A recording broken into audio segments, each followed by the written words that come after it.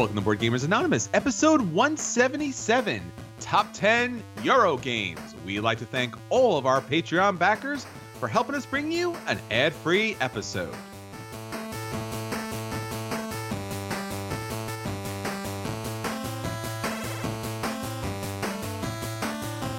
You're listening to a proud member of the Dice Tower Network, dedicated to bringing podcasters together for the greater good of gaming. It's sort of like Voltron, but with better lip syncing. Find out more at Dicetowernetwork.com. Welcome to Board Gamers Anonymous, the podcast about board gamers and the insane fun we have at the table together. This is Chris. And this is Anthony. Anthony, we are still enjoying the wonderful sun that the board game convention season brings us, because there's a lot of warmth, there's a lot of cardboard. It's all good, man. Gen Con's coming up. How you feeling? I'm good. I'm not doing any conventions at the moment, but it's been nice and sunny. I got to play TI4 today. That makes me happy. I know you were at a convention most of the last week, and most of our fellow network participants were in Orlando for the week. So I'm a little jealous, but I did get to play TI4, so it balances out a little. That's a tough one to get out. Yes, I just recently got back from DexCon 2018 from our friends at Double Exposure up in Morristown, New Jersey. If you did get a chance to get out there, you probably had a great time like I did. The weather was great. The area's great. And a lot of great games definitely got hit the table. Mayday Games was there. R&R Games was there. Indie Board and Cards were there. And Smirk and Dagger, our old friends, are always somewhere hanging out. So a lot of good times there. But I will be talking about that as the episode goes on.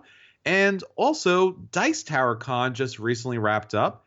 And our friends in the network recently gave out their awards. So, Anthony, why don't you just kind of give us an idea of what happened? Yeah. The Dice Tower Awards are given out every year at Dice Tower Con. We are among the voters, but we were not at the con, unfortunately. We did get to participate in the voting, along with everybody else in the network and a lot of other people in the industry. And it's kind of cool always to see who wins out and which ones we got right and which ones we didn't. So, by far, the winner of the night was Gloomhaven, with their 4 or 5 awards that they took away, almost half of them overall. And honestly, most of these awards I agree with. Game of the Year was Gloomhaven. We had artwork, went to Near and Far. That's one where I feel like there's a lot of good games in that category, so could have gone in a few different directions, but they were all good. The one I'm most proud of, though, not necessarily just because we voted for it, but because we kind of predicted it back in February with our bracket, Best Board Game Production went to Photosynthesis. Woohoo! Huh? Yeah. Our components bracket, this was the one we picked. So there you go. It's true. And there was a lot of competition for it. So congratulations to Blue Orange Games, and an outstanding production as far as those 3D trees, and that kind of sun that kind of moved around the board was pretty interesting as well. Yeah, it's fantastic stuff. Best co-op, Gloomhaven, of course. Best expansion, Star Wars Rebellion, Rise of the Empire. 100% agree on that. Best family game, Azul. I'm okay with that. Best new designer and best new spell publisher, Gloomhaven. Again, no problems there. Best party game was Magic Maze. I think this is the one that I would pick a bone with. Yes. I'm fine with Magic Maze. I don't love it. I know you don't love it either. Nope. But I think I like it a little bit more than you. But the other nominees were Word Slam, Meeple Circuits, Rhino Hero, and Werewords. All 4 of which I like better. So I was a little disappointed. That's absolutely true. Best reprint went to Downforce. I'm okay with that, but there was, again, a lot of good nominees in this category. Best strategy game went to Gloomhaven. Best strategy is like the one category we get as the heavier gamers. So Gloomhaven's, a dungeon crawl with some strategy elements. I would have loved to see Anachrony or Spirit Island here, or even Dinosaur Island. But Gloomhaven's a good game, so it's fine. And then best theming was This War of Mine, which is, for everything I know about the game, just incredibly depressing. So I guess it's a good theming for being depressing. Yeah, I mean, the game does give that kind of mood to it, so they did a really good job as far as theming the game is concerned. But as you said, Anthony, we are definitely on the heaviest of the end for the Dice Tower Network. And as far as strategy game, Tom and I have kind of went around in circles about this. I feel like there should be a best tactics game, which I feel like would fit Gloomhaven a lot better, because while there is strategy as far as building your hand before you go into the dungeon, still it's tactical as far as what you're going to be playing. I would have loved to see a Spirit Island where you do have to plan long term and you do have to kind of connect everything together because we're heavy gamers and those decisions are really our bread and butter. You know, the heavier they are, the better. So actually, that's going to be our episode today. So we're going to talk about some of the heaviest board games that are out there and let you know what should probably be on everyone's list, especially Dice Tower's awards winning list, and let you know what makes them so great. But before we get into all of that heavy gaming, Anthony, what's going on with everybody out there? What's our question of the week? All right. So I had a fun one for you guys, and we didn't have a ton of these just because it was a holiday last week and we had a few episodes that went up. But this one came out a few days ago, and it was, what 80s IP would you like to see next get a board game reimagining? So we've been kind of in this recent rush of people buying up 80s IPs and turning them into board games. We have The Thing, we have Rambo, we have Terminator, all this stuff. It's just kind of rushing out there. And it's not going to stop, I'd imagine, because they're making a ton of money on Kickstarter. So I asked everybody what they thought, and we got a lot of good answers. Michael says a G.I. Joe versus Cobra deck builder. And then George jumped in and said a G.I. Joe minis game. I think there's a good chance we see both of those at some point. So I'm surprised we haven't seen G.I. Joe yet, to be honest. Rodney mentions a Princess Bride minis game. We have like 4 Princess Bride games at this point, but none of them are any good, so I'd be fine with a good one. Nope. Willie mentions we need a real Voltron board game, and I'm 100% on board with this. I'd love a real Voltron board game. I think there's a good chance of this, too, because we have the 80s nostalgia, plus the Netflix show right now, which is in like season 5. So Voltron's a thing that people are watching, old and young, so I could see that happening. Tim mentions a V Hidden Trader game. I think that'd be pretty cool, kind of in the line of like Battlestar. Mm-hmm. Tom says Ferris Bueller's Day Off, in which you have to find your way to town and find your way home before your parents and sister find out. Willie mentions remake of Battle at Kemble's Cascade with the Last Starfighter IP, which I think would be great. That was a fun game. It's just, It was such a random generic IP that nobody recognized. Kat mentions He-Man and She-Ra Castle Panic. And then we have Indiana Jones, of course. I'm surprised nobody mentioned before that. And then Puppet Master. What do you think? I remember Puppet Master. That was kind of like these little killer puppets back in the day where like stop motion was still a big thing. Yeah. I probably would have to go with something that was music based. The 80s was really known for their big hair bands, their big color. Rap music really kind of took hold, and I would love to see a game that kind of reflected the music, not like drop mix so much as far as having this giant piece of plastic kind of out there, but something that allowed you to kind of like, you know, start a band from the beginning and kind of like have these different asymmetrical powers where you had the heavy metal and you had the kind of the brand new rap stars that were coming out there. Just something fun and colorful that kind of reflected the 80s and all the excess of the times. Maybe one of those kind of like behind the music, the board game. Can your band survive? All that kind of craziness. That'd be pretty cool. Would it be like a documentary or a mockumentary? Are you turning it up to 11? What are we doing here? How about you, Anthony? I would love to... Like, I've actually gotten into this Karate Kid reboot lately that's on YouTube. Have you seen this? Sure. It's this super cheesy show on YouTube, but it's very endearing, and it manages to like perfectly capture what you think you remember the Karate Kid movie was like. If you watch that movie, it's not great, but it feels like what you remember seeing. So I'd love to see like a Karate Kid board game in which you're, you know, like leveling up and trying to gain these different karate skills so you can enter the All Valley tournament, and then have, you know, just have like that one final fight at the end of it. Something like Coliseum even be kind of cool, like multiple fights and then just the highest score you get at the end wins. That'd be kind of cool. I don't think we've seen anything quite like that. Yeah, there's so many good IPs out there for the 80s because theme was rich and everything and was really popping, and I guess locking as well because it was the 80s. So keep an eye out because we're going to see a lot more of those games to come.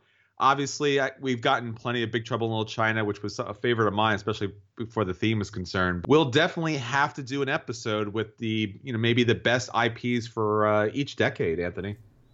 Yeah, that'd be fantastic. All right, so that's everything that's happening with our listeners on our Facebook group. Don't forget, our social media is out there for you to connect with us. So check out our Facebook, Twitter, BoardGamersAnonymous.com. There's always brand new content going up there. Read our reviews. Check out our podcast. You can reach us a whole bunch of different ways. We're pretty much on every platform you can find. And of course, you can always go to our website to download the episode or jump onto YouTube. Great places to find us, listen, share, and just connect with gamers out there. All right, Anthony, so that's what's going on there. Let's talk about what's going on with us. What's on your acquisition disorders for this week? Okay, so it is that time of year, and it means a new Stefan Feld game has been announced. Yay! Yay! Actually, there's two, which I don't actually have the information about the second one, but it shows up in the threads for this one, and that he has two different games coming out, one from Alea and one from Hutch. And Hutch is usually distributed in the US by R&R, but also Academy has some kind of relationship with them in their kids' games. So we'll see who ends up picking this up and bringing it here, but it's probably coming here. It's probably going to be me picking it up and bringing it here. Yeah, I hope so, yeah. So it's called Forum Trajanum, and it is not Trajan. It's not the sequel to Trajan, but it's about Trajan. And Trajan was an emperor in the Roman Republic, and in this particular case, you were helping him to build a monument, the Forum Trajanum. And the idea here is that you kind of run your own little space. So you have your own city in the empire, you're building it up, you're optimizing it, there's tile placement involved, everybody has their own kind of player powers that they're working with, but you're also working together to build this monument, and you'll gain points and credibility based on how much of that you do. And this is kind of it's not a new theme at all that we see in games, but I'm seeing it more often of late, in which there's kind of a shared thing that you're trying to accomplish. And I just played a game recently called Lowlands. It just came out, has that built into it. Terraforming Mars has that built into it, where there's a shared condition in the game that everybody has to work towards. And if nobody does it, it hurts you. If everybody does it, nothing happens. If one person does it, it benefits them in some way. And so it seems kind of like along those lines. It's ancient Rome. It's got artwork by Michael Menzel. He did the artwork for Bruges, which is great. It's one of the better illustrated games that Feld has released, and so I'm pretty excited about this one. It'll be interesting to see. Like, his last few games have been very diverse in terms of mechanics. He's had a racing game, he's had a roll and move game. I'm interested to see how this one plays out, and if it goes back to kind of the point salad of Feld of old, or if it's something new and unique yet again. It'll be interesting to see how that plays out. I think this one's coming out in Essen.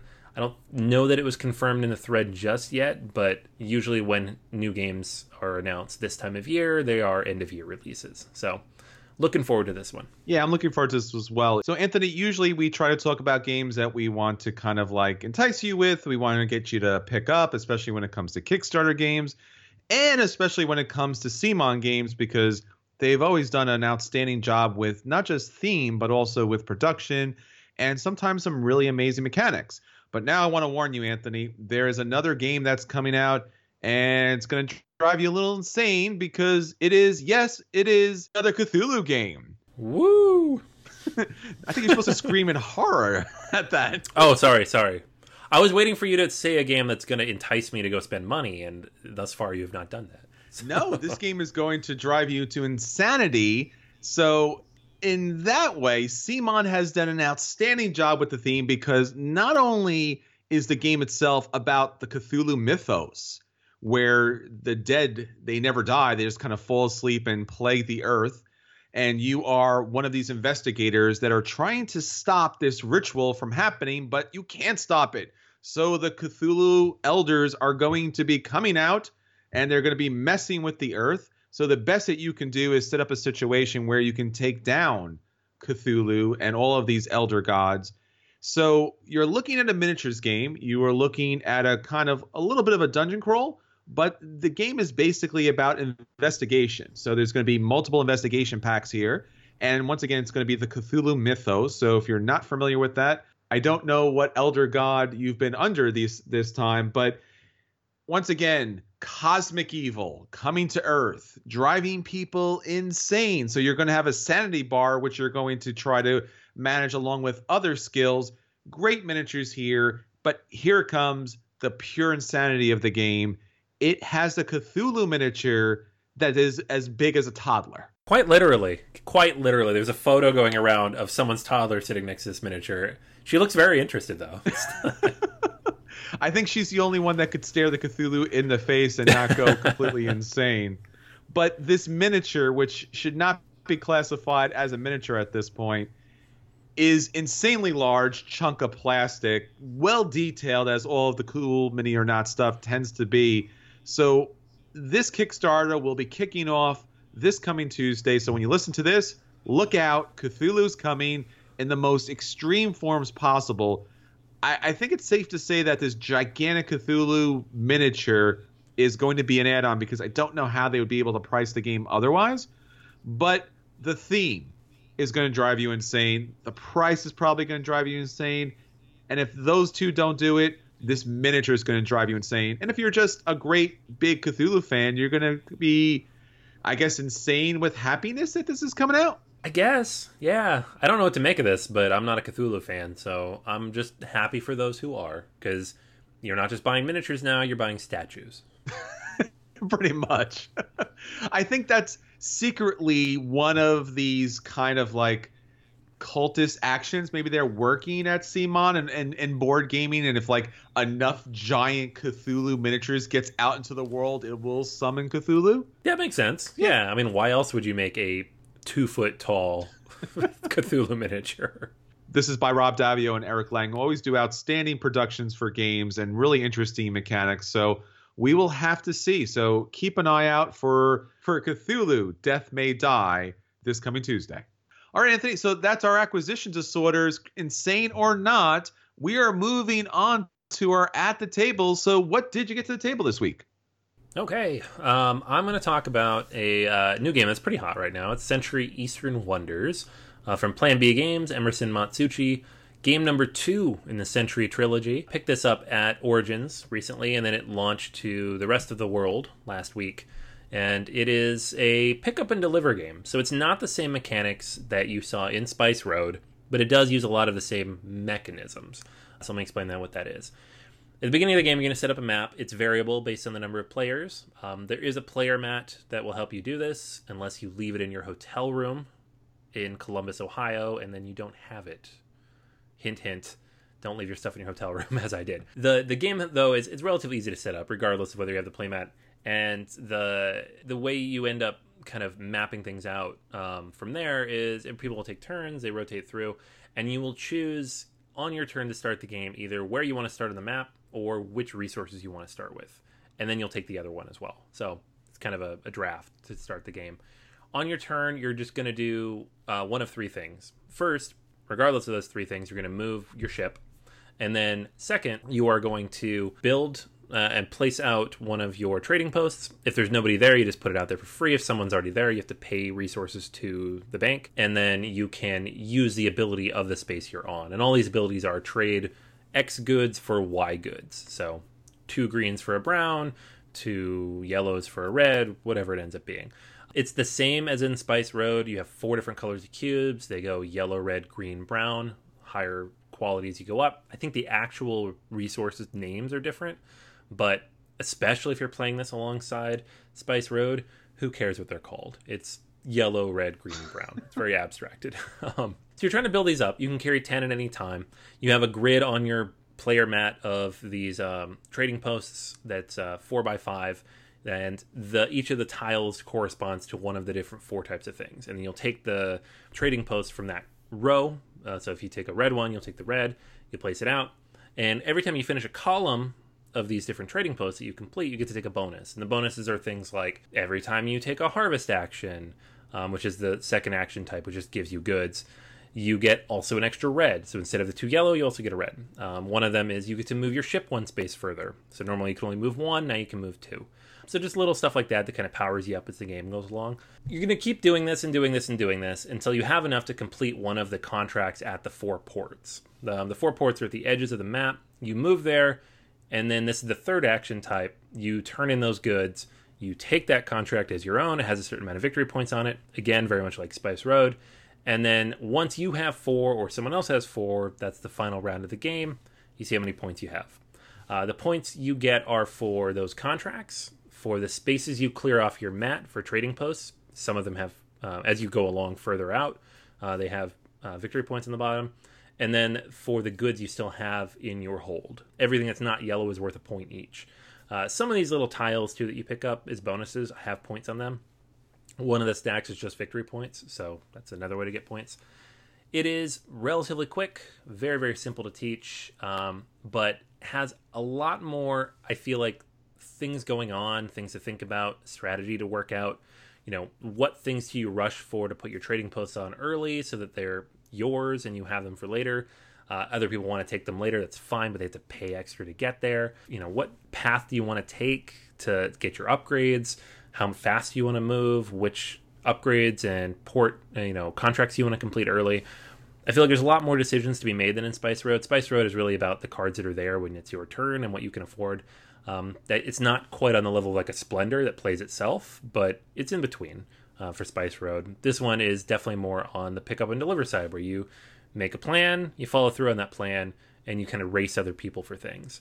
I like that a lot. And it's on the gateway side of the pick up and deliver genre. So whereas Spice Road for me is a strong play, I'm going to give Eastern Wonders a buy. I think it's solid. I think it's easy to teach. I think it's a fun, quick, and fulfilling game for what it is, and it's relatively inexpensive for what you get. I'm quite impressed with this. I'm even more impressed that the second game in the series is a little bit better than the first.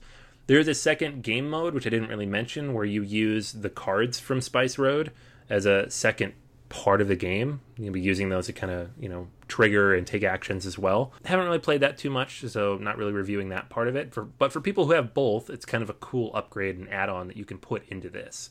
So, Century Eastern Wonders, definitely worth picking up. If you like the first one, you'll definitely like this. If you're iffy on the first one, but you like pick up and deliver, give this one a play, and then see if it's for you. Yeah, I'm really glad to hear this. I mean, I really enjoy pick up and deliver games. I've enjoyed Century Spice Road a lot. I actually like it more than you do.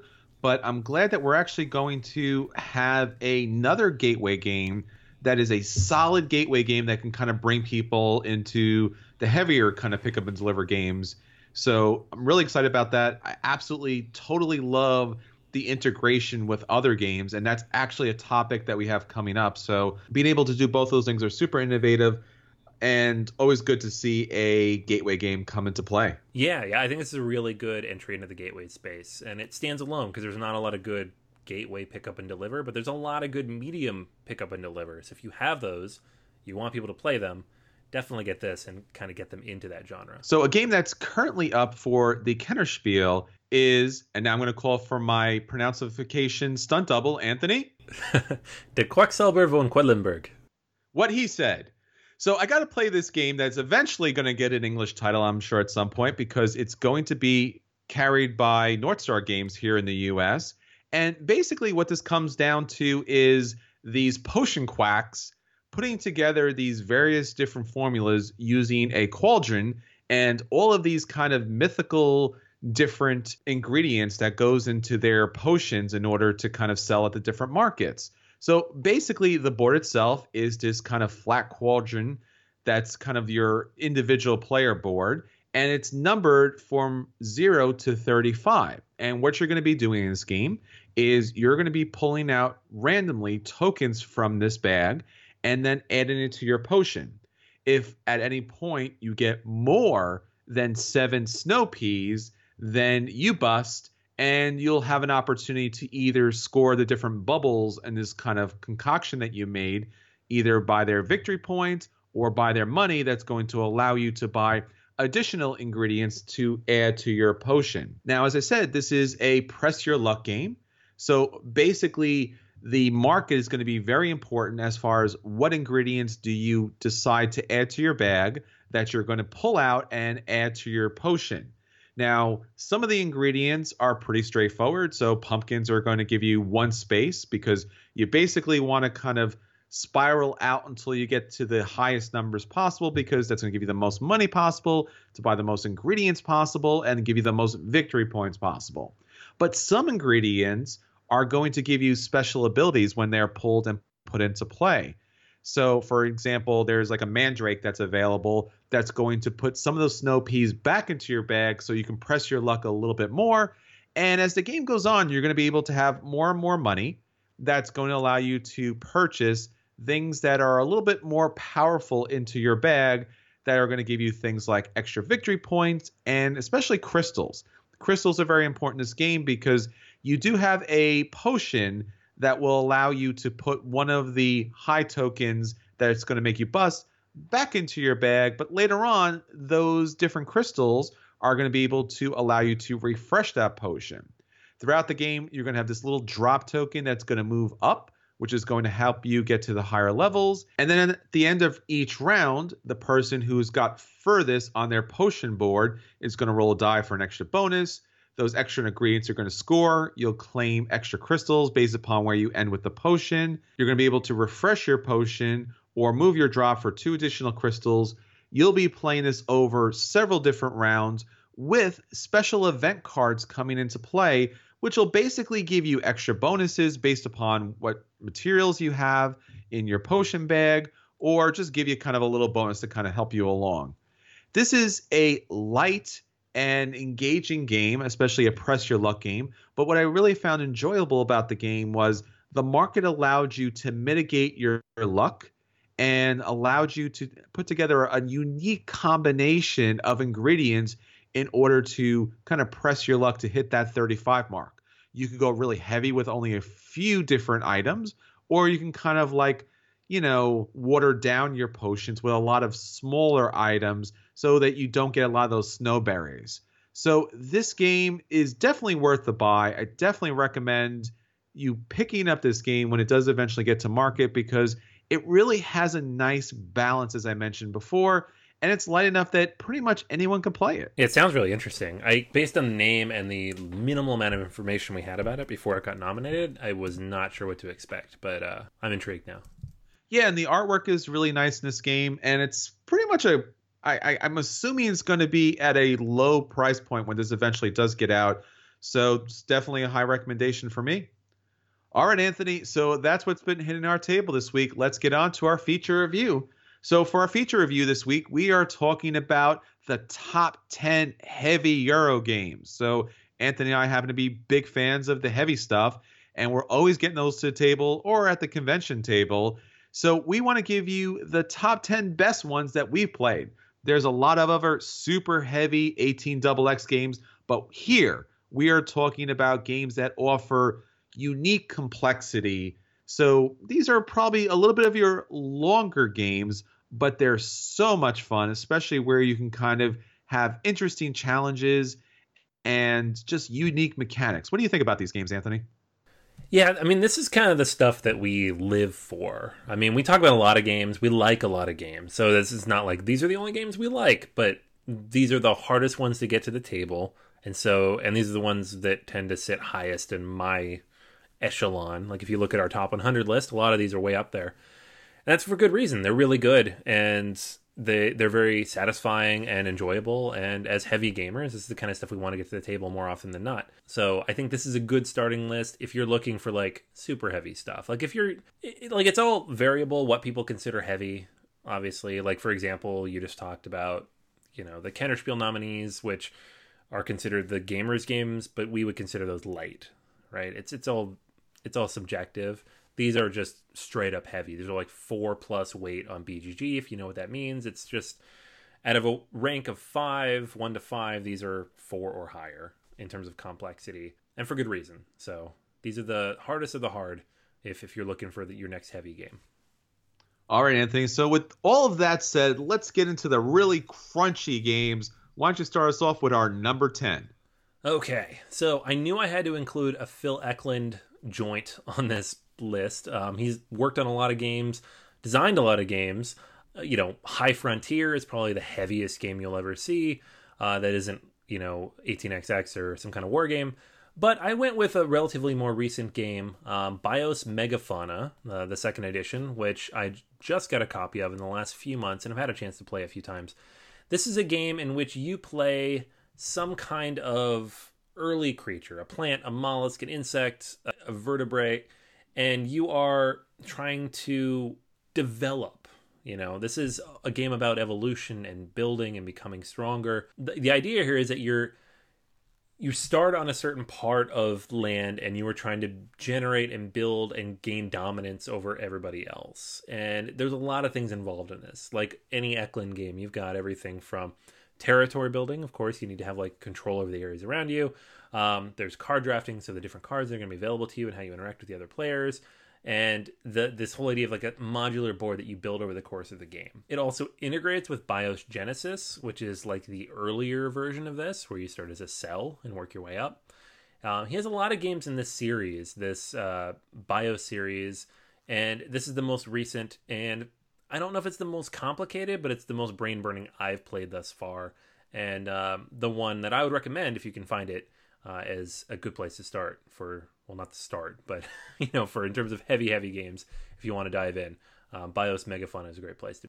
All right, our number 9 game is Antiquity. Now, Antiquity is one of those heavy Splatterspiels games out there. It kind of took the gaming community by storm, and then unfortunately, because of its low print run, it kind of disappeared. But now it's back in a reprint if you want to pick up this game, and you should absolutely pick up this game. It's loosely based upon Italy during the Middle Ages, where these cities were growing up in the environment, and the environment was taking a few hits because every time you build up the city, you're going to do a pretty hard number on the local area. So a lot of these areas in which you're building up and getting resources from, they're going to become a little toxic. So the city is kind of responsible for cleaning up those toxic areas. But basically what it comes down to is a lot of chits kind of encompass the different areas as you and your opponents try to claim as much area as possible to gain resources in order to build buildings, build houses to bring out new workers. And unfortunately, those workers die as time goes on. So you have to build little gravestones for them. This game is kind of dripping with theme as far as building up this little city is concerned. Very strategic, really dynamic as far as the game is concerned. Plays 2 to 4 players.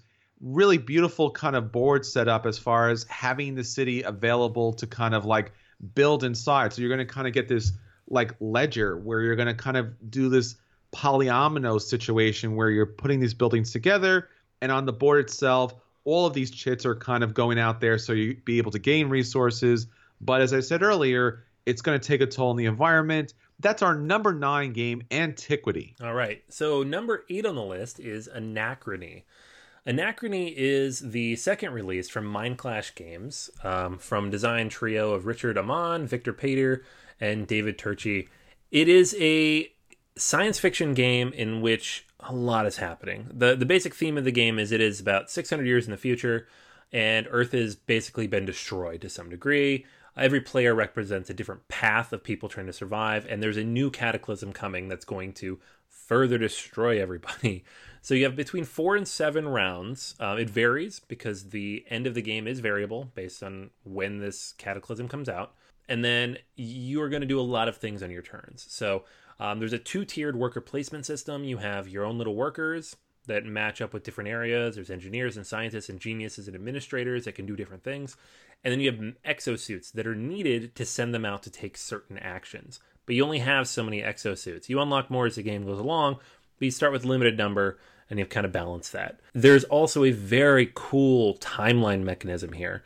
The ability to go back in time and give yourself resources that you will then have to pay yourself back later just to keep the timeline straight. It's very interesting. You're basically borrowing things. It's kind of like a loan system, but the way it works, the way it fits into the theme, the way the timeline track works, not only for this particular mechanism, but for tracking the length of the game, is very interesting. The game has a lot to wrap your mind around. It is a heavier game. It's up there, not necessarily as high as some of these other games, but it takes a little bit to kind of wrap your mind around these different ideas and the time travel and all the different worker placement stuff. Once you do, though, it's very smooth. It flows very well. Has a brilliant one-player mode, too, for people out there who like solo games, with a chrono bot that comes in the expansion. So if you want that, you need the expansion. And then if you want the mech miniatures, you also need the expansion. I just feel like I should mention that because the game is not super expensive. It's like $60, but if you want all the cool stuff with the minis, it's $100. But Anachrony, one of my favorite games right now, and well worth checking out if you like unique themes, science fiction stuff, and worker placement with a unique twist to it. All right, our number 7 game is Small City by our designer Alban Viard. This is one of our favorite games for so many different reasons. It's basically SimCity as a heavy Euro game. Now, you probably played several of his other games that have probably more recently hit the table, Town Center and Card City, just to name a two. But this game is so interesting because, first off, It's got this light kind of fun theme to it about trying to get the most votes possible in the city. So you're trying to attract as many people as possible to your city. But once again, you have to deal with some of the issues that come along with that. So you have pollution, you have crime. So what you want to do is ideally send your people to other people's cities in order to work and kind of leave some trash over there, but make your town as beautiful as possible, build it up with enough structures and enough buildings, enough residential and commercial that you can. If you're looking for SimCity as a wonderful, crunchy game that involves a lot of different action selection and managing pollution, Small City is definitely the way to go. That's our number 7 game. All right, number 6 on the list is Gaia Prod. This is the new game in the line of Terra Mystica, so it is basically Terra Mystica in space. If you played Terra Mystica, you know the basics here. You start as one of several different unique races. You will build up different resources that you're going to use to put out different structures on different planets. Everybody starts with their own base planet. If you want to build on a different planet, you need to terraform to some degree to get that planet to the level at which you can build. This is different from Terra Mystica in a lot of ways, though, in that there is now open space between the planets. So you need to take into account how far you can travel. You need to be able to put satellites out to connect these different planets. The board is modular now. There are 10 different sectors that are going to come out during the game. They're going to determine where things go, so it's a little bit different every time you play. There are different areas of development that you can take, so you're moving up in these different tracks, unlike the priest tracks. So based on the different actions you take and things that you build, you'll move up in areas of terraforming to get more efficient there, navigation to be able to move further, artificial intelligence, Gaia forming, to be able to terraform specific Gaia planets that give you bonuses and are worth more points later on, economy, and research. There are also endgame bonuses, advanced technologies, lots and lots of stuff to keep track of in this game. At its core, it is a root and network building game with variable player powers and a lot of an economic engine that you're kind of building up. But there's just so many unique twists and turns here. And with so many different races in the game to choose from and so many different ways to play the game, it'll be different every time you play it, unless you play it a lot. I always liked Terra Mystica a lot. Gaia Project I love, and it's definitely well worth checking out if you're looking for your next big heavy Euro. All right, our number 5 game is Dominant Species. Now, Dominant Species is probably unique in a way that only real big fans of Park and Recreations probably knows. The Cones of Dunshire game that was kind of like fictionally created and then actually became a game. You know it because it has all these little kind of cones and little pieces and squares, and kind of is supposed to be the most intimidating board game of all time. But Dominant Species really isn't that intimidating, but it is that epic. Happening at least 90,000 years ago, the Ice Age is rolling in, and you as one of these different animal classes, whether it's an amphibian, a reptile, an arachnid, a mammal, bird, or insect, is fighting for domination of the land as it shrinks from this oncoming Ice Age. So basically what you're going to do is you have your special animal class, and your animal is going to benefit from certain resources in which you'll be able to consume for food. And as the different rounds come up, you'll be able to adapt, and your species will become more diverse, being able to utilize different food sources as it expands through these different lands, as the Ice Age kind of pushes onto the different hexes and kind of wipes different species out. So it's survival of the fittest through adaptation.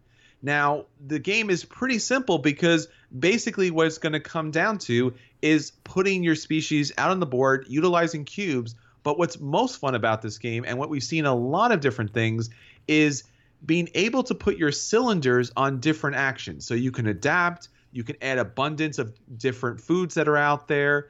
You can also kind of move the glacier itself so you can wipe out your enemies. You can be able to put your species on different places, or you could try to claim dominance in certain areas and gain these super powerful action cards that are going to destroy different areas, allow you to spread to different areas, and hopefully allow you to gain dominance over different areas.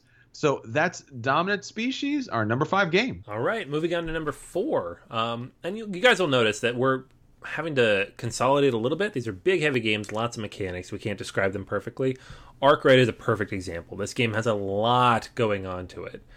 This is our number 4 game, and it is a lot of things to kind of keep track of. The basic idea of the game is that you're running up to 4 factories in this 18th century, and you were trying to, the ultimate goal of the game is to have the highest value of your own shares.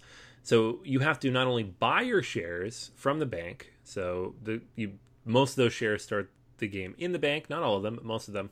But you also increase the share value. So you kind of balance when you buy them with when you increase the value. The higher the value is, the more you pay to get them. But it's also hard to increase the value once you buy them. The way you do that is to run factories. You get workers from this vast pool of workers and this giant economy of workers. Like, demand for those workers increases as they're purchased. So the more workers are hired, the more they cost to hire.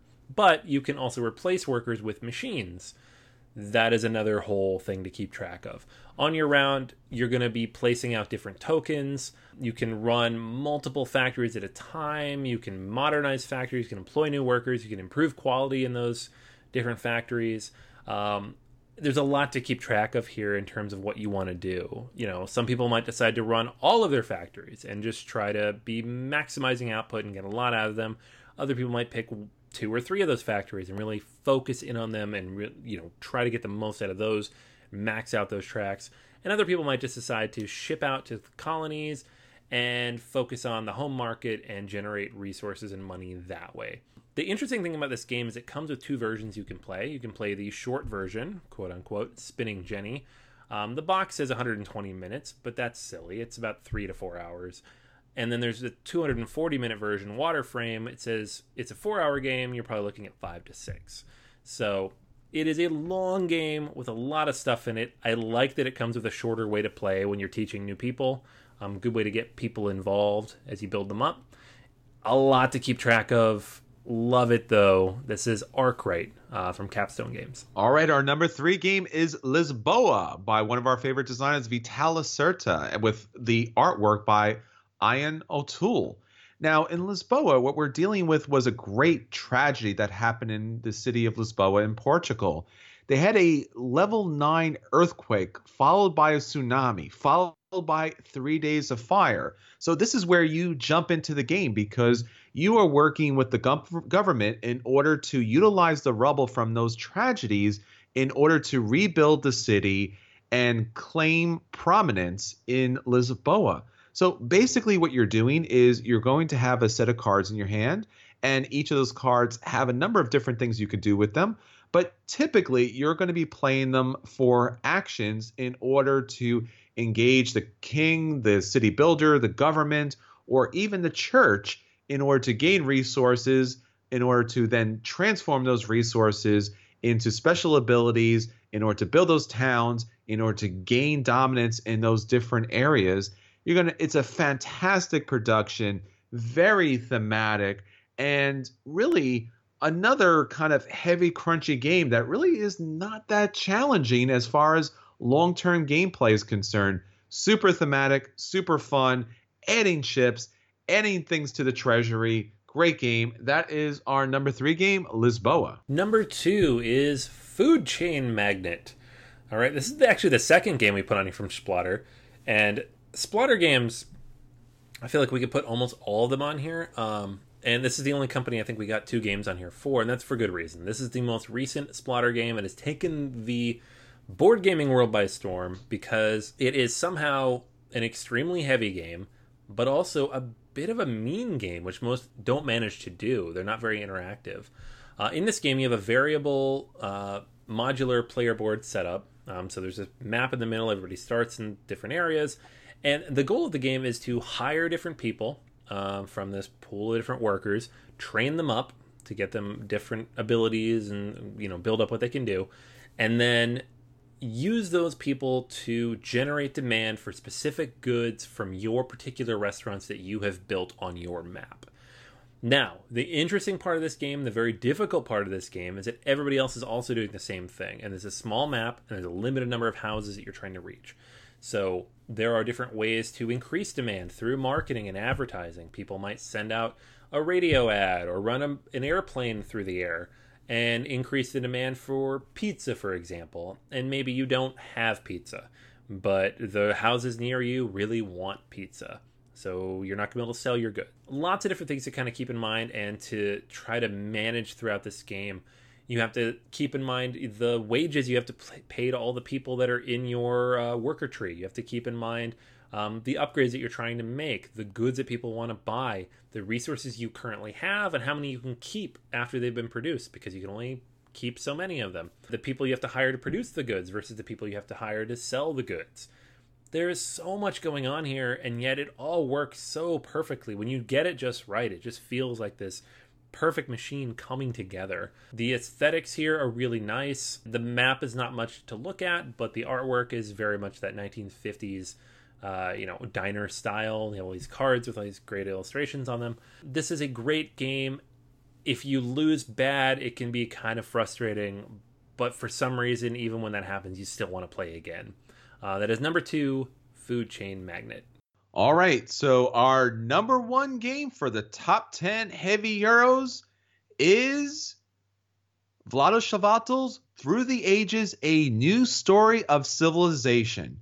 So many of these great heavy Euro games are great because they allow you to truly experience the changing dynamics of these different economic situations and historical events. Through the Ages, A New Story of Civilization does an amazing job of taking us through human civilization from the very start of antiquity up into the modern age. Anthony and I are a huge fan of civilization games, and there's no better game that kind of walks you through civilization, allows you to select particular leaders that are going to guide your civilization only to pass away, and then force you to bring on new leaders, new civilizations, new military units, and new technologies that are going to guide your civilization throughout time. So what you did in antiquity is going to affect what you do in modern age. And everything is here. So you go way back as far as Moses and Alexander the Great up to Bill Gates. So throughout the game, you are going to be managing your population's happiness along with all these different types of religion and technologies and science. At the same time, resources are going to be pretty rare. So if you're going to create these great wonders, you have to manage perfectly, because it is possible that one of the other civilizations warfare cards. This game really does set up a beautiful depiction of everything great that heavy Euros has to offer. Important decisions to be made, great artwork, great integration of theme. So many great heavy games are out there. Even if you're not a heavy gamer, we definitely recommend trying out these fantastic games. All right, Anthony, so that's everything for this time, but that's not it for BGA. Check out our Patreon account, patreon.com/BGA. There's more great Patreon episodes. But until next time, this is Chris. And this is Anthony. And we'll save you a seat at our favorite heavy Euro game.